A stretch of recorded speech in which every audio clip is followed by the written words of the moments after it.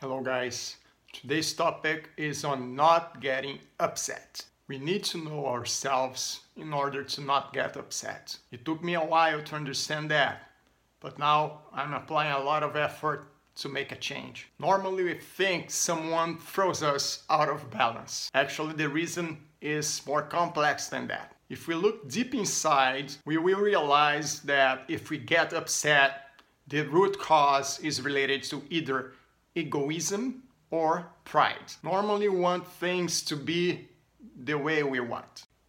I realize I can still be in peace if something is not happening the way I think it should.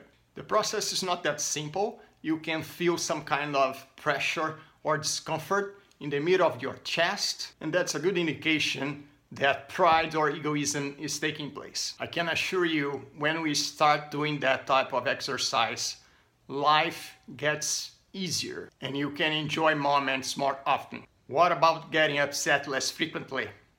Try it. It's worth it. Thank you so much. See you next time.